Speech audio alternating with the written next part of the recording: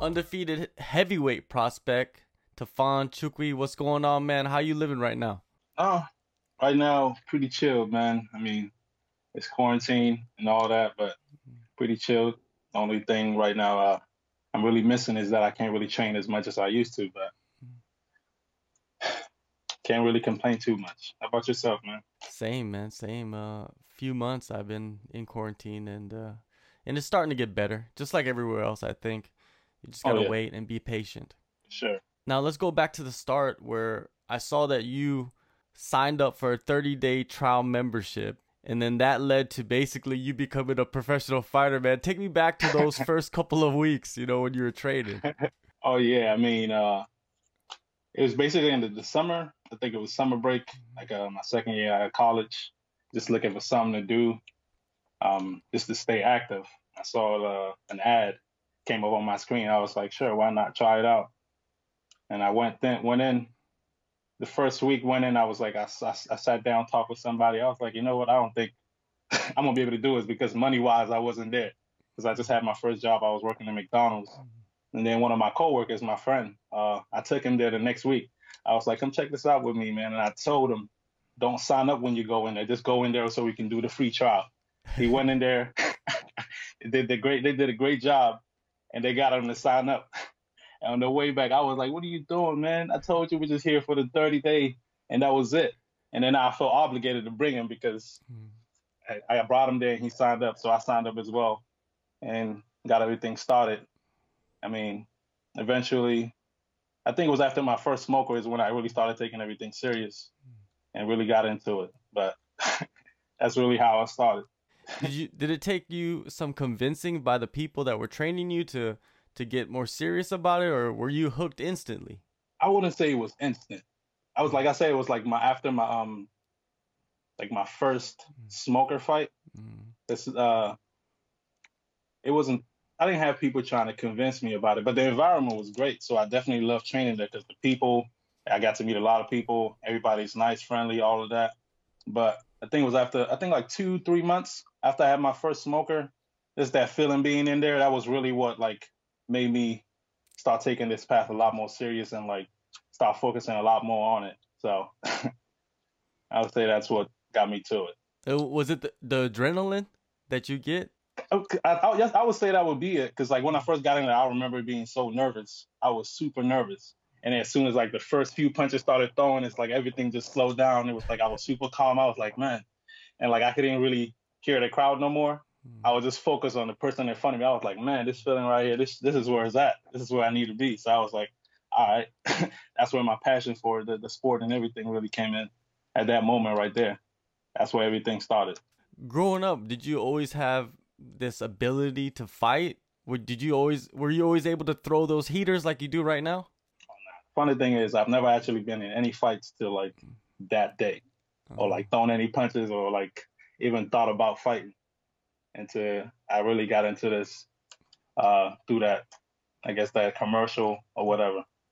But never been in a fight, never even tested anything because I was always a big guy. Nobody really messed with me that much, so I never really got a chance to test that.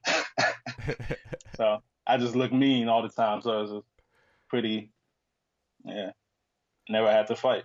well, yeah, that works. If you're big and Yeah. you have a little mean mug, not many people are gonna Hmm. come up to you and I mean, try to yeah, not test you too really. much. And I was a Yeah, pretty nice guy. I mean, it's like I'm very yeah. friendly. I never really had any like anybody that I felt was trying to come at me for anything. So, Was that gym Crazy 88? oh yeah, Crazy Idiot. That's where I started off at. Uh, yeah, Crazy Idiot. That was the gym. Yeah, I know a couple guys that trained at a Crazy 88. A Korean kid, Kevin Chung. He used to fight for one championship. Right, right, right. Yeah, that's my guy right Okay, there. Kevin and Ong, You of trained with course, Kevin? Ong. Oh yeah, Ong. Yeah, that's one of the first person I actually met when I got in there.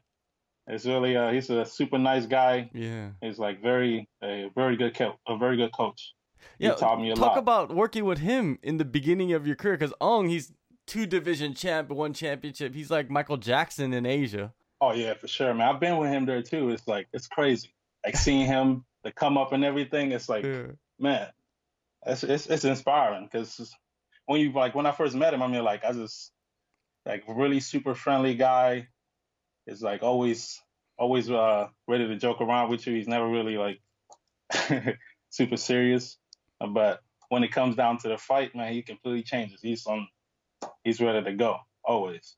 I saw that he took you with him a few times, right? To Yeah, Asia yeah, to fight, to right? Burma. Yeah, to Yeah, Burma. Yeah, yeah. talk With my about that, because like you said, it's inspiring, right? And it is. it's pretty insane, right? When you go there. Yeah, it is. It's super crazy because like when I first got in there, I was not ready for what was when we got to the airport. It was crazy because once you get there and everybody starts seeing them, it's like they just forget what their job is. It's like you can basically just come in there with anything, and like even the security was running up to them. It was like, man, aren't you supposed to be doing your job? I was like, oh my god, it was a great experience. I loved it, every moment of it. I mean, the people there super friendly. Um, I really enjoyed the experience. That's really That's the about it. point you want to get to, right? You want to go That's the back point I do want to to get to. Cameroon and be at that level. Oh yeah, I would love to. I would love to have that same energy, have my people receive me just like that. And so I definitely have something to look forward to. If I do everything right, keep my head down and focus on what I'm doing, I'm pretty sure eventually I'm gonna get there, no doubt. So Yeah, well, Crazy 8 is the start. You know, a lot of guys got their start there, but of course, you got to level up and move on with your career. You moved on to Team Lloyd Irvin. Talk about that transition and how you ended up there.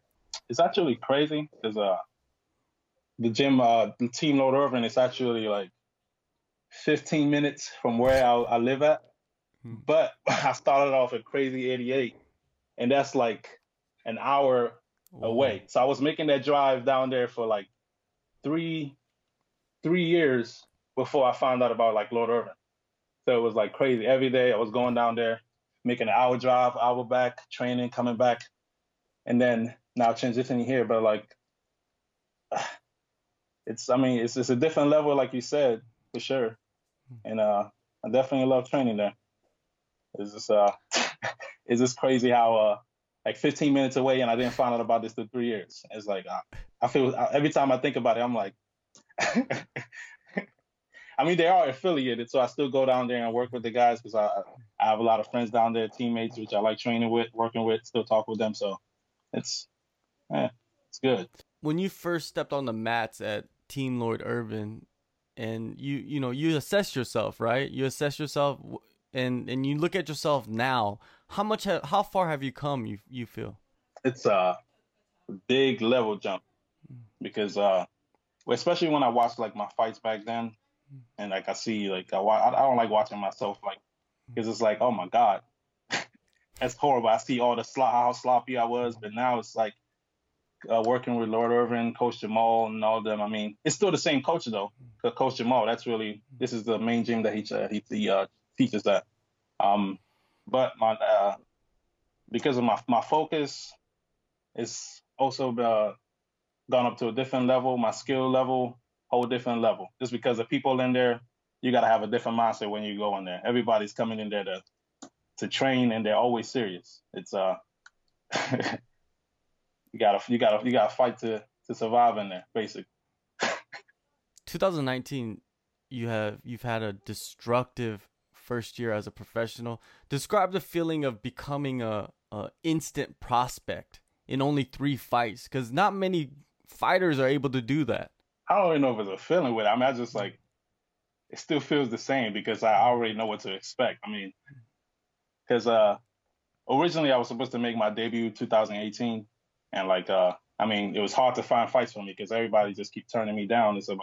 It's kind of slowed down my progress and everything. But with everything happening in 2019, I mean, I don't really take it too serious because I'm not to where I want to be yet. So probably once I get into the UFC, I'll see if that changes. But it's it's just another day, really. That's about it. That's all I can really say about that. It must feel good though that people are noticing you more and have confidence that you will become something bigger, right?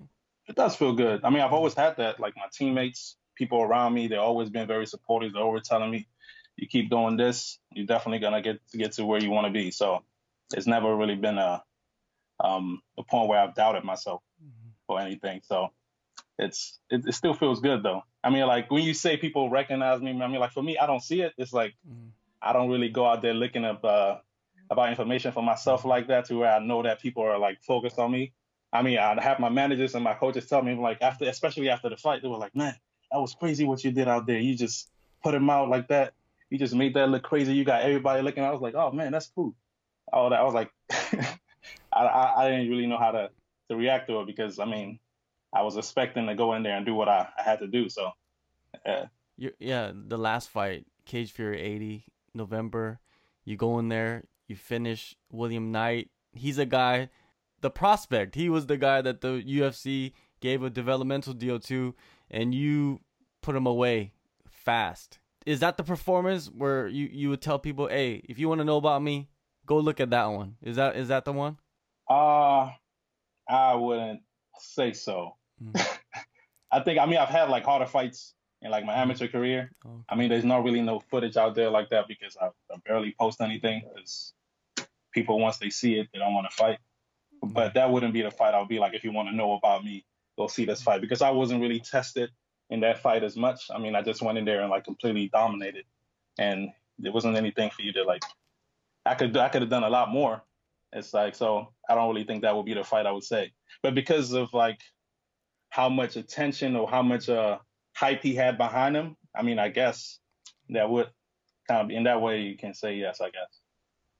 But if you That want to know about like me, my skills, and all of that, it's a different fight. I would definitely push towards yeah, for I think sure. that's a problem for some fighters too coming up is that posting and hyping yourself up is good, but at the same time, it's not so good because you run into the problem of guys they don't want to fight you, so you can't even build your record.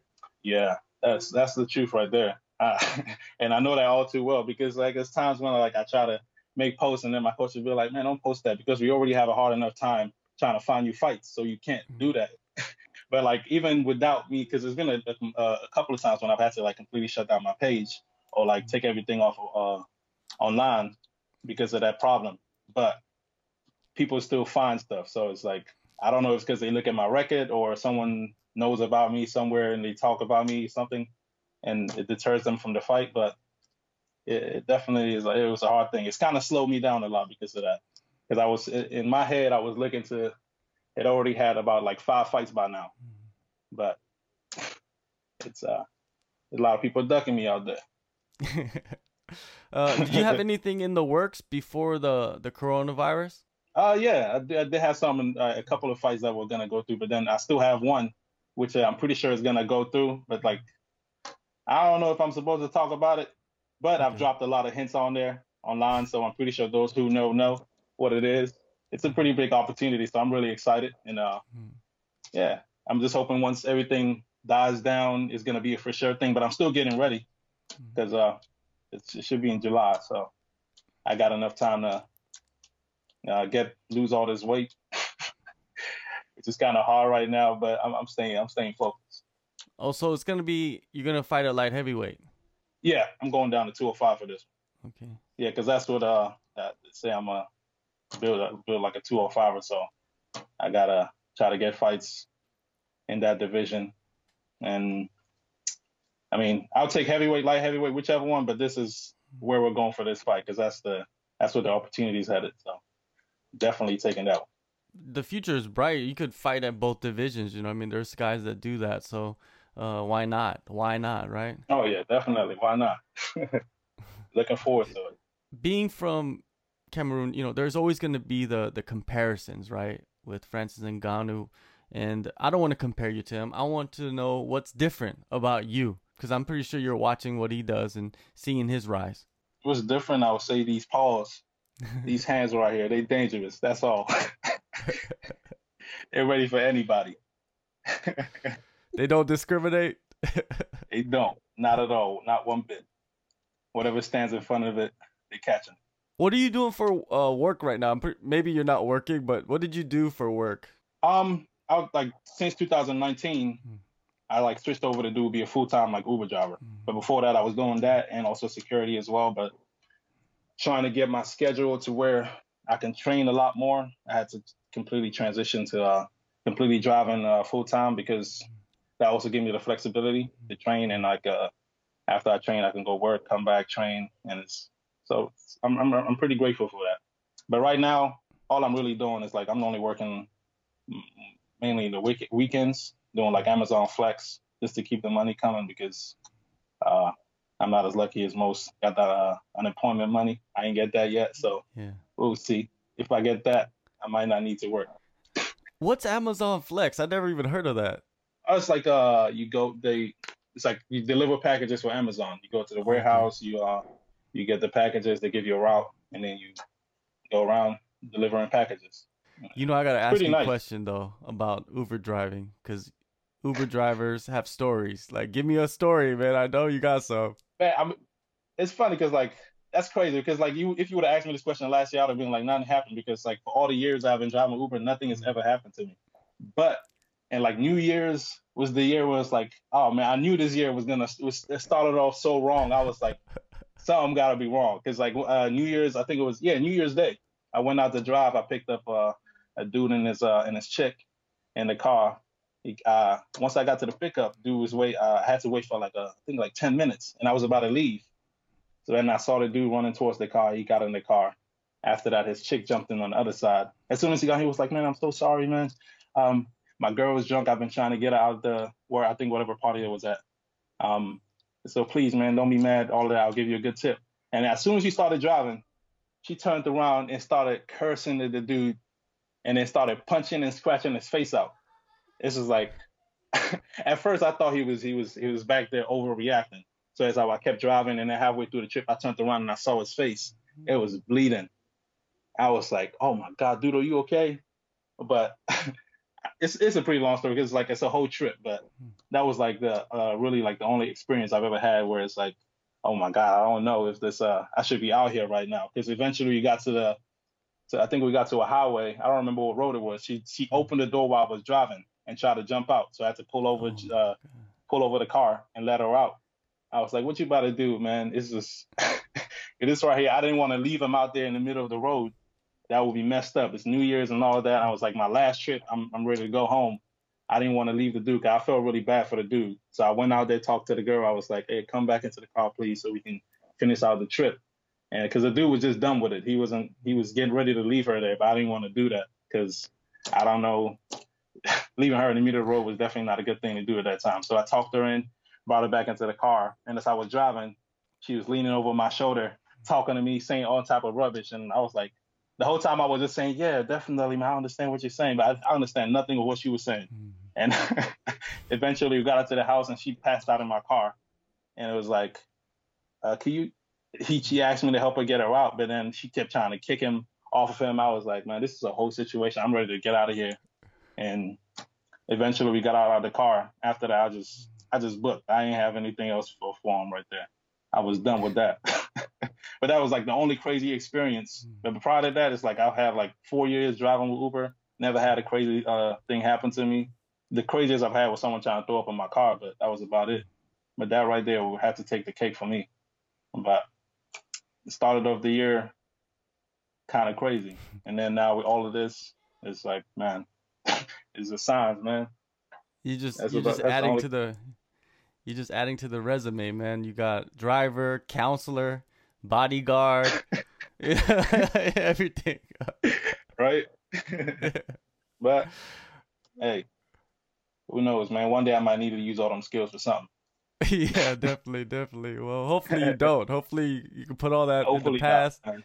and just Yep. focus on fighting. Yeah, I'm looking forward to you in July. Hint, hint. You know what I mean? Everybody knows what's going on in July. Oh yeah, they know what's And up, man. Those who know what it is. I don't know if I'm supposed to talk about it because yeah, but we're not it saying is. anything. We're just saying it's Yeah, we're July. not saying. Yeah, wink, wink. Yeah, we're quick, right? July. Yeah, Yeah. it's going down, man. We can't wait.